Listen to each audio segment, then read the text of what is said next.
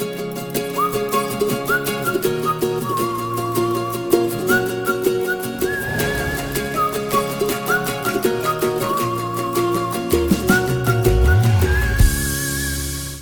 to LWDG Pod Dog, the podcast that helps women train their gun dogs and become part of a supportive community. I'm Joanne Perrott, founder of the Ladies Working Dog Group, and I'm thrilled to be your host. Our online membership offers expert training, monthly courses, and live coaching sessions that empower women to become confident and skilled gun dog handlers. Join us as we share insights, advice, and stories to help you and your four-legged friend achieve your goals. So, grab your headphones, sit back, and let's get started. Hello and welcome to another episode of LWDG Pod Dog. This week's podcast is all about adolescence and hormones in gun dog training. So welcome to everybody listening. I'd like to welcome our LWDG experts, Claire Denyer and Gemma Martin. How are you this week, Claire? I'm very well, Jo. Thank you. How are you? I'm fabulous. And how are you, Gem? Yeah, all good. Back to our topic for this podcast. Let's start with a little bit around understanding what adolescence is. I know a lot of us might be thinking, well, that's an obvious one, but what is adolescence in dogs? So adolescence is a part of a dog's young sort of developmental stage. So it's the dog going from puppyhood into adulthood. It's that in-between stage. There's a lot going on for the dog during adolescence, which kicks off for most dogs from around 5 months of age, which seems very, very young. But I think when you put that into context about the lifespan of a dog, compared to the lifespan of your average human, then it's no wonder that adolescence starts with a dog younger. But yes, so from 5 months of age, your dog is going through a lot of hormonal changes, developmental changes. The dog is still growing physically and mentally. So there's a lot happening, and breed dependent and size dependent of the dog will alter when that period of time is over for that dog. Some dogs seem to be in adolescence for longer than others. And typically with things like growing, the larger the breed, the longer that takes. So your smaller breeds tend to physically mature earlier than your larger breeds. And with that does come some maturity as well. Gemma, do you want to add anything to that? No, I think you've covered that really well, other than it can be a really, really difficult time for owners to deal with because they think that they've nailed certain things in training. And then everything starts to sort of slowly unravel and they don't understand why. We've chatted a little bit about adolescence. Let's talk a little bit about how it would affect any dog's behaviour, but how that's sort of emphasised with a gun dog, or why we see it have more of a problem with a gun dog. So one of the things that I see with a lot of people with young gun dogs, especially people that are really into their gun dog training and they want to get out and do maybe puppy working tests. I'm gonna sort of just touch on that briefly. So obviously there's an age limit to puppy working tests. So the owner will be trying to get their dog to a standard and a level as quickly as possible after 6 months of age to get the dog into a puppy working test. And that's all very well and good, and it's great to have those goals and want to achieve that. But we also do have to bear in mind that during that time that the dog is going to be entered into those tests, they are going through adolescence. So we always say that adolescence in dog training and gun dog training is like a roller coaster through adolescence. So you'll feel like you have a few weeks that are going really, really well, everything's coming together, and then they seem to have a blip, or the dog seems more distracted than usual. And so if people are wanting to get out and compete with a very young dog because of wanting to do, let's say, working tests, there's going to be quite a bit of pressure on that dog to be able to perform to a certain standard, to do well in working tests. And I think we have to sometimes take a step back and say, why is this going wrong? Why is the dog not ready? And it's, as I say, it's great to have those goals, but also we shouldn't be surprised when things maybe don't go as expected. Yeah, I think Exactly that. And our expectations of gun dogs are sometimes much higher than they would be if they were like a family pet or something like that. We want all their training to almost be sort of robotic by the time they're one. There's almost like this golden age of one that they should be fully trained at and ready to then go on and do some work or tests or trials and things. And we've discussed it before in, I think there was a podcast called The Age Race or something that we did, wasn't there? That I think we often put far too much pressure on our dogs, and that we really need to take things at their own pace, and every dog is going to be different. And I think we say this day in, day out on our podcasts, our masterclass is, and everything that we talk about. And it's very much that dog's and the handler's own training journey. So like you said there, Claire, if a dog isn't ready, a dog isn't ready. And actually putting that much pressure on them can actually set them back in the long run and make your end target move further away. And putting that much pressure on them as well can cause frustration for the handler and the owner, which then can have a negative impact on the dog's performance as well. And it becomes quite a vicious cycle. And I'm always saying to owners all the time, with young dogs, we want to be very careful that we don't squash a young dog's desire to retrieve or to hunt nicely for us by taking all the fun out of it too quickly. And I think that's one of the challenges with adolescence. It's knowing when the dog is being cheeky or maybe affected by its hormones, and we're going to talk about some of those things that can happen a bit later on, aren't we? But when it's that, or when the dog is just being a bit cheeky, or when they're just a bit distracted. So it's the owner having the ability to read what's happening with the dog and have a little bit of an understanding, but without letting them take the mickey as well. And I think this is that fine line and balance, is knowing how to educate the dog and to progress with the dog, but without being the fun police, taking all the fun out of it, but equally without putting too much pressure on the dog that the dog lose drive as well, because drive is a really important part for people, especially in gun dog training. I think what you're talking about there is massively important for owners to understand. And there's almost like this sort of clash, isn't there? We have goals that we want to achieve with our dogs, but when a dog starts adolescence, their body almost has goals, like maturing itself and getting ready for the future. And we sort of like are a loggerheads a little bit, because the dog maturing is far more important than what we want to do. And the dog maturing in a way of, I want to develop a dog that's quite robust and strong in personality. So, and I think for me, that's always been very important, because Indy, after she was attacked, becoming very sensitive to things and having to overcome a lot. Since that, with her, every dog that I bring through myself, and I want this for my clients' dogs as well, is that they're bringing on dogs that are really robust and strong inside, that enjoy the work and are not afraid to give things a go. And I think part of that is building the dog up. And I think getting frustrated with the dog's behaviors through adolescence doesn't really help that, and doesn't really support that, and can knock the dog's confidence, because they're like, I just seem to not be able to get this right. And especially, I think if you look at young male dogs, and there are absolutely hormonal things going on for males and females, but the way that I describe it to clients with a male dog is it's almost like it's got an inner voice chatting away in the back of its head. It wants to do the retrieve, it wants to please you, but there's this little nagging head in the background going, oh, but wait, was there a female around here? Oh, is another boy been here? Can I like just put my mark in that area?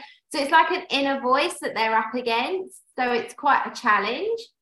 Yeah, and I think it's a real frustration for owners, isn't it? Especially if the dogs are really, really on it one day, and then the next day they're off like having a sniff and ignoring a recall or ignoring a dummy just to go off and have a wee.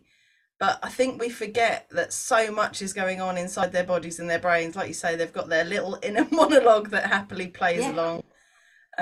We forget that they're still not physically mature yet either. So a lot of their energy is going into growing and developing muscles and bones and growth plates and all that stuff. And that's tiring. I mean, I think we forget when we were growing up as kids that actually we used to sleep quite a lot, or I did. Maybe that was just me. Maybe I was lazy. But I don't think our dogs, as they get older, I mean, we're very conscious as puppies that they get that downtime, aren't we? But then as they get older, I don't think we're so conscious of the dogs getting enough rest and downtime. So, sorry. So even now, my dogs will still have a couple of days off training a week that they just are allowed to be dogs and chill out, and we'll go for some walks, because it's so easy, like you were saying, Claire, to just start squashing that drive a little bit, especially with dogs that maybe aren't natural, really drivey retrievers. If you just pile it home and get a bit grumpy with them about something, some dogs out of those 10 dogs will just go, oh, do you know what, I don't really want to do it, you do it. And you start losing that lovely drive to go out and get that dummy, and then again the frustration builds up in the handler, and you end up with a handler that's grumpy and a dog that just doesn't want to do the job and would rather go off sniffing because it's more fun. It's something that we see really, really commonly.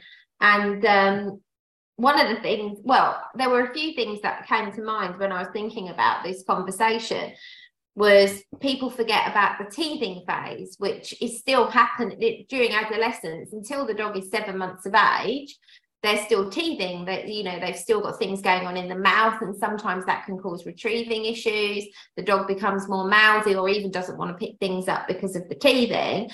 And then you've got, obviously, for a female, from 6 months of age, they could have their first season at any point from there. So there's all the hormone changes that are going on through there.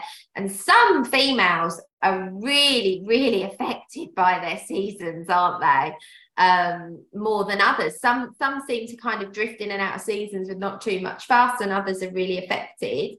But I think the teething and the fact they're still growing, and I've seen quite a few larger breed dogs where they've had intermittent lameness as well during adolescence because of growing pains and things like that. So I think there's just so many things we need to consider, and not always just think, oh, is the dog just being naughty today? You know, is there a genuine reason?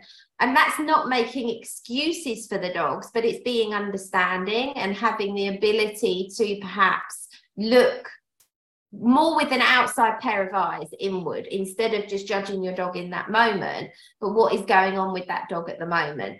So I think that's always worth considering, those little bits and pieces that could be happening, especially if something suddenly happens out of the blue, especially for me with young dogs that are under 7 months. If they suddenly start displaying a behavior on a retrieve that maybe wasn't there, I might be thinking, oh, and checking the mouth and just seeing, like, is anything going on in there with the teething? And what about you, Jem? Do you see sort of things like that with the younger dogs that you work with? Yeah, we see all of that type of stuff. And the other thing I've sort of found more recently is, I think it's probably more so with male dogs, but if they've got a handler that's very sort of verbal with them when they're young, and they get shouted at a lot and they get grumbled at a lot, I find the male dogs almost become a bit thick-headed to it. They're like, yeah, whatever, I don't care. So your verbal correction that you might have done as a pup, which worked really well, by the time they're a year old, they're so done with it that they're like, yeah, and and I think that's really hard to get through to some owners, that actually you just need to take it easy. You don't need to rant and rave at them. You just need to show them this is the right way, this is the wrong way, and actually be a bit lenient in some respects with their training, because some of it is going to be down to them having all these hormonal changes, having all these development stages. And I think for some owners, it's really hard to distinguish between what's naughty behavior and what's them just trying to sort of suss out the world again in their new sort of hormonal growing state. Does that make sense? Yeah.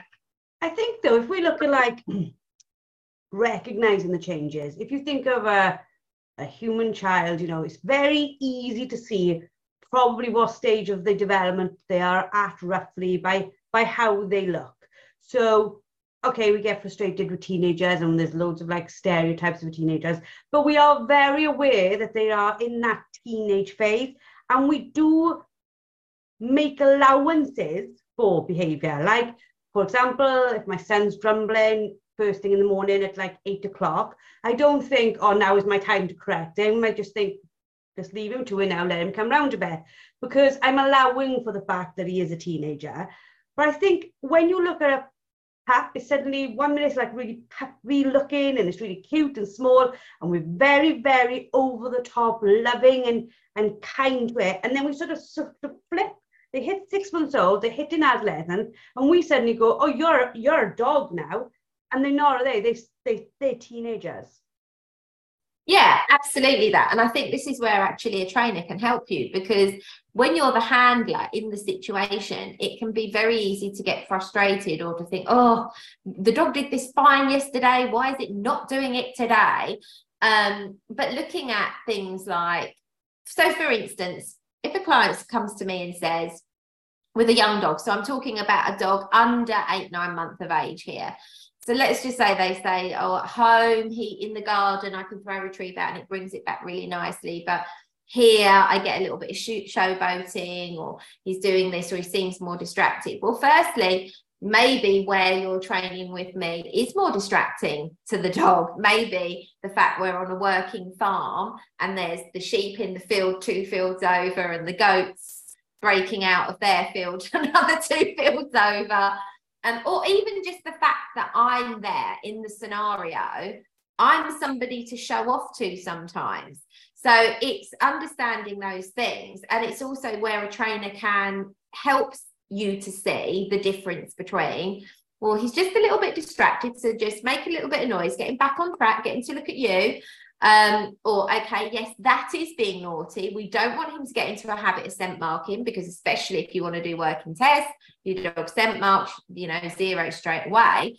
So where a trainer can say, okay, that is scent marking. That's not having a pee, that's scent marking. So a trainer can help you to understand what's going on with a young dog, and help you to understand how to and when to correct inappropriate things, and equally how to and when to encourage the dog and use a bit of enthusiasm so that the dog doesn't feel like they're being bullied or the fun's being taken out of the scenario. So I think a trainer can really help you from a different perspective to understand what's happening, because it is so difficult in the moment yourself to not get frustrated or feel disappointed if something that your dog did in the garden yesterday, today they're not doing it in the same way. But then bear in mind, when you come to a training field, there might have been 5 or 6 dogs there before that dog. So the dog will be picking up on the scent of all the other dogs. While often let your dog have a little toilet break, then let them have a little sniff around, and then we'll start training. So especially with a young dog, so we let them get that little bit of curiosity out of the way before we start with the training. Does that make sense, guys? Yeah, absolutely. How is it best, though, for an owner to recognise and adapt their training techniques, do you think, Jem?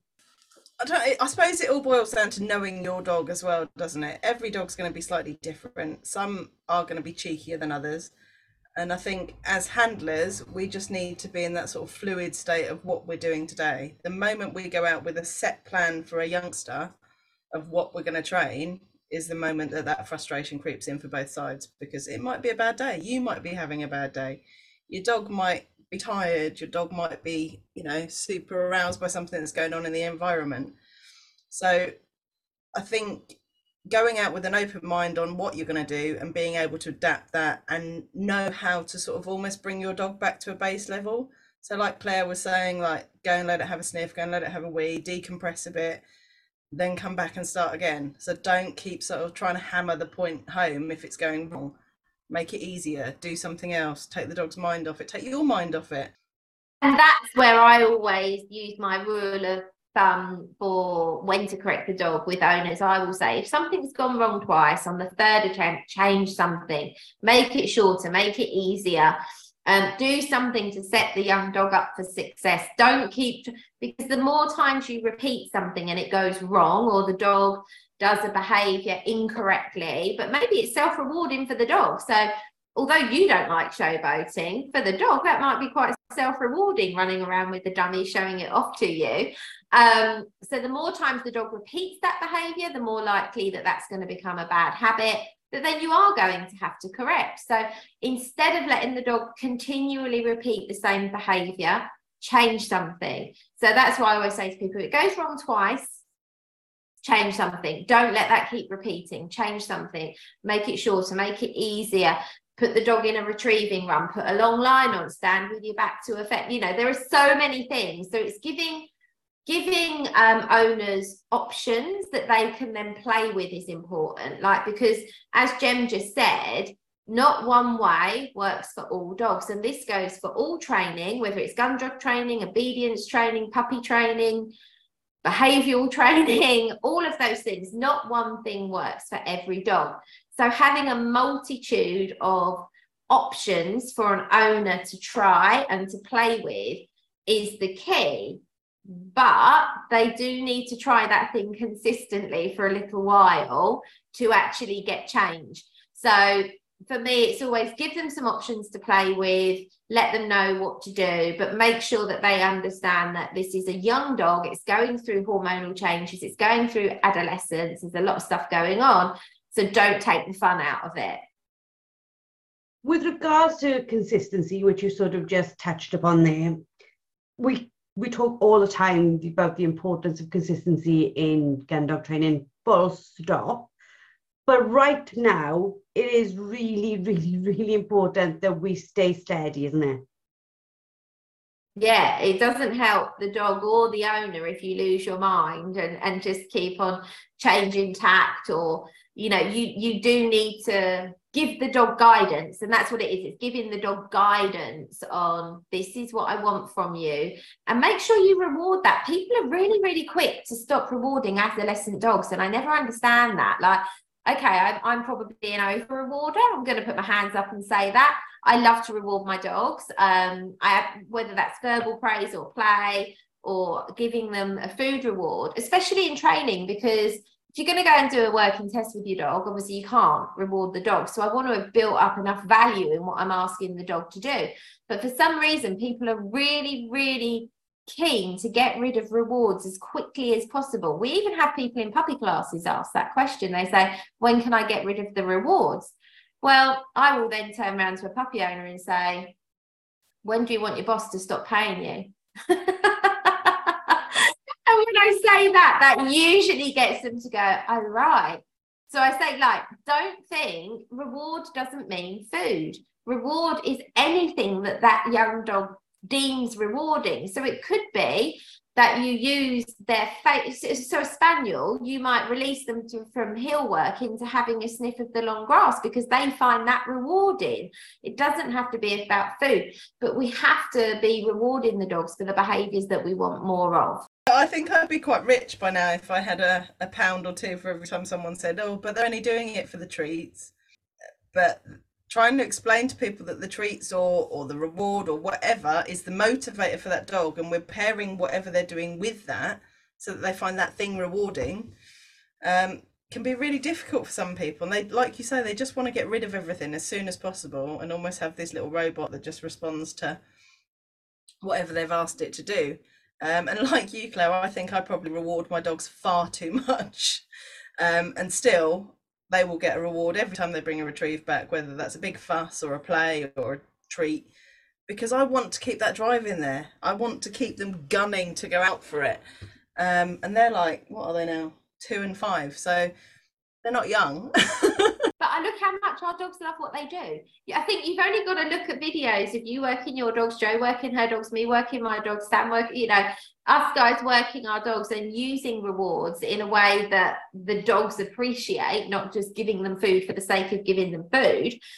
But our dogs look happy when they're working. They look happy when they're working. And I think the problem is, I don't think it's a problem. I think that's the wrong word, maybe. You might want to correct me in a minute, ladies. But I think when I look at what I see a lot of happening, especially in the Gundog training sector, actually in any dog sport sector, actually, I think Yeah, this is what I think.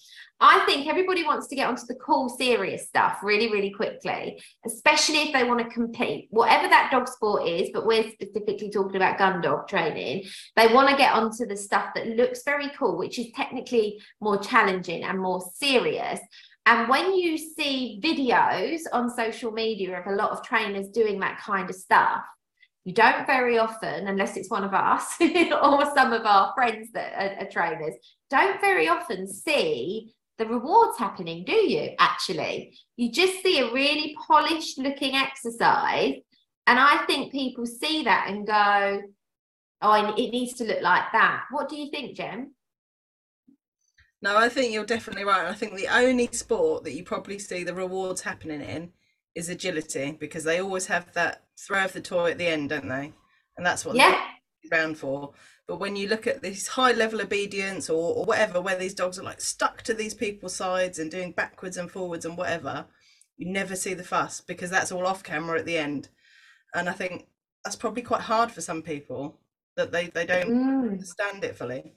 If we think about humans and then we think about dogs, we can get an idea much quicker. When a kid is little, you've only got to say, oh, do you want to go to the park? And they're like, yeah.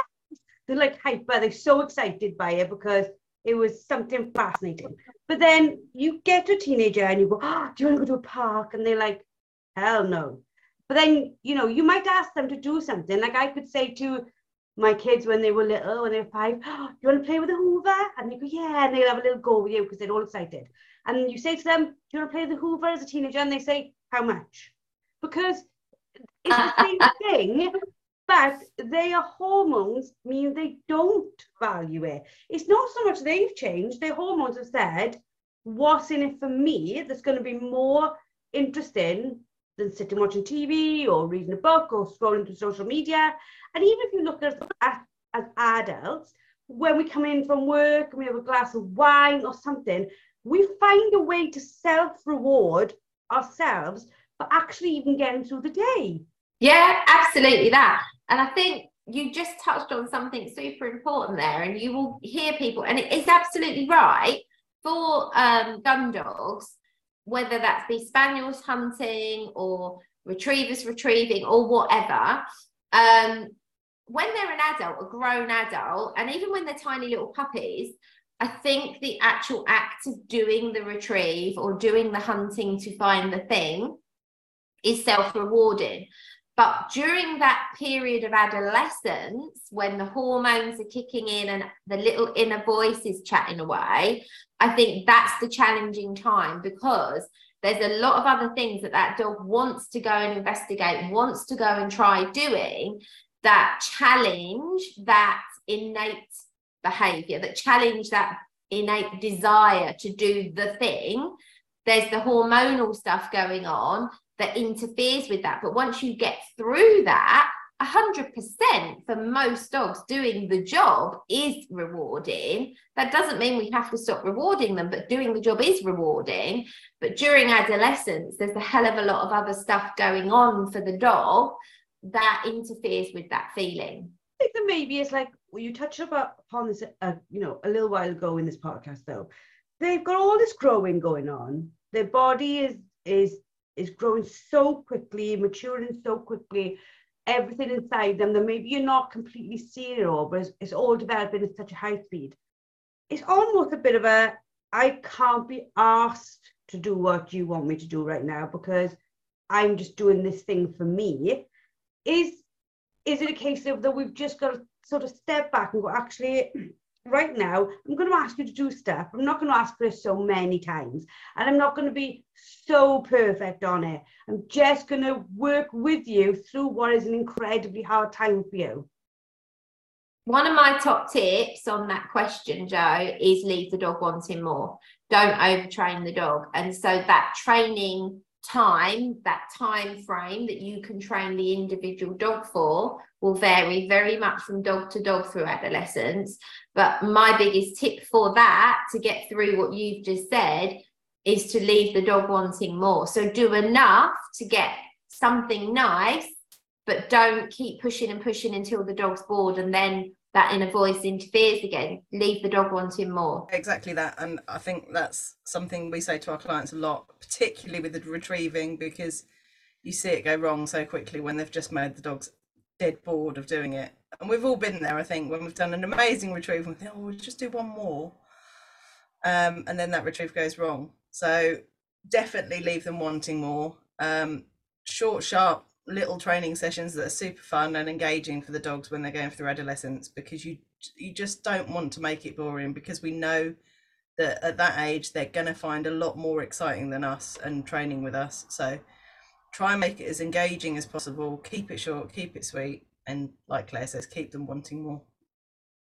So on the one side, we are saying keep chilled, allow for what's going on, but then we are very aware on the other side, we do not let them take the absolute proverbial either, because again, it's that balance, isn't it? I'm going to be a little bit calmer with you, kiddo, but on the other side, don't take the mick out of me. That is 100% it, and it's finding that balance, and it's understanding. Don't make excuses for the dog, but do understand the dog and set the dog up for success. Build desire, build drive, leave them wanting more, but don't let unwanted things become a bad habit that later on you're going to have to try and rectify, because that's much, much harder than taking it easy and working with the dog through that adolescent phase. Yeah, and I think we spoke about it, Jo, in that podcast we did about boundaries at home. I think if you can keep a lid on all of the sort of behaviours you expect of your adolescent dog at home, use your training sessions for doing those little things that you need them to work on and keeping it fun, I think you can keep those boundaries a lot more under control, and make sure that those unwanted naughtiness isn't sort of slipping in and being sort of ignored through adolescence. We've got a fantastic masterclass on neutering. So for people who want to like really go into that, that's there for you. But one of the things I always see on social media is, oh, my dog is hitting adolescence. Shall I go spay? Shall I go neuter? Like this, like, you know, stopping all of the hormones is going to solve the problem. That really isn't the case, is it? No, there are only a couple of behaviours which neutering or spaying will improve, and still they shouldn't be done until a dog is fully grown and fully matured physically and mentally, in my opinion, because the hormones are there for a reason. There are a couple of behaviours which are they're quite rare behaviours to see. In terms of the behaviour work I see, most of the behavioural problems I see are fear-based or something like that. They're very rarely a really truly dominant aggressive dog, and we know that neutering a male dog who is that way inclined in the right circumstances, like I'm not going to sit here and say neuter a dog that has this behavior, because for that dog that might not be the right thing. But there are a couple of behaviors where in certain circumstances and incidences, I can't say that word, instances, there you go. There you go. I couldn't get through a podcast without one word going very wrong, could I? But anyway, instances where we may recommend neutering for that dog alongside very specific behaviour modification and training program. However, for an adolescent dog, there's a lot of risk in neutering or spaying the dog too young. You are affecting hormones that are there to aid growth and stopping of growth and hormonal development and the dog building. You know, I mentioned earlier about building a strong dog. If you've got a dog that is very, very fearful, anxious, nervous tendencies, fearful type behaviours, and you neuter or spay that dog, you are very, very, very likely. In fact, I haven't seen a dog yet where this isn't the case. When I've worked with dogs that are fearful and have been neutered or spayed, the behaviour becomes worse because you're taking away the hormones that give the dog confidence. So actually you can make a lot of behaviours that are fear-based or anxiety-based worse by neutering and spaying. But for a young dog, you very likely are going to also have issues because you've taken away hormones that are part of the development and growth of that dog. Jem, is there anything you want to add on that? I think, unfortunately, for whatever reason, although I've heard more and more the vets aren't doing it, a lot of vets are very keen to get the dogs spayed or castrated as soon as they're sort of 6-7 months old. And we quite often have clients come and say, oh, what do you think about it? I think for me, I would leave a dog almost as long as possible. So boys, I would probably leave till 3, girls probably 3 as well, actually, as a minimum, because I think the hormones in development, like you said, are really important, not only for their growth plates and everything to form properly and nice solid joints and bones and whatever, but I think if we spay the dogs too early before they're mentally mature, they almost get stuck in a permanent puppy stage, and they're almost a bit silly. We often get clients ask about will spaying or castrating their dog calm them down? Now, we all know that that's not going to happen. They're usually, those dogs just have a lack of self-control and they haven't been taught the boundaries that they need to be taught. But unfortunately, where they go and read things online and things, they see castration and neutering as the sort of solution to all these problems, and that when that happens, their dog's suddenly going to be this reformed character.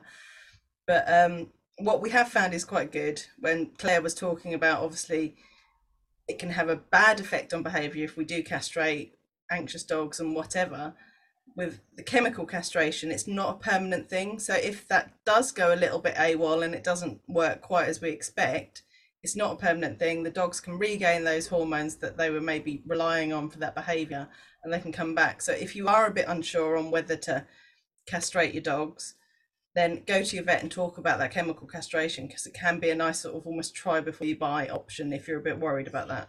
I think the other thing to just maybe add on while we're on that subject that we didn't talk about yet is dogs can go through a second fear phase anytime between 6 months of age and around 14 months of age. You know, depending on who you speak to and what you read, that time frame can differ a little bit, but they can go through a second fear phase.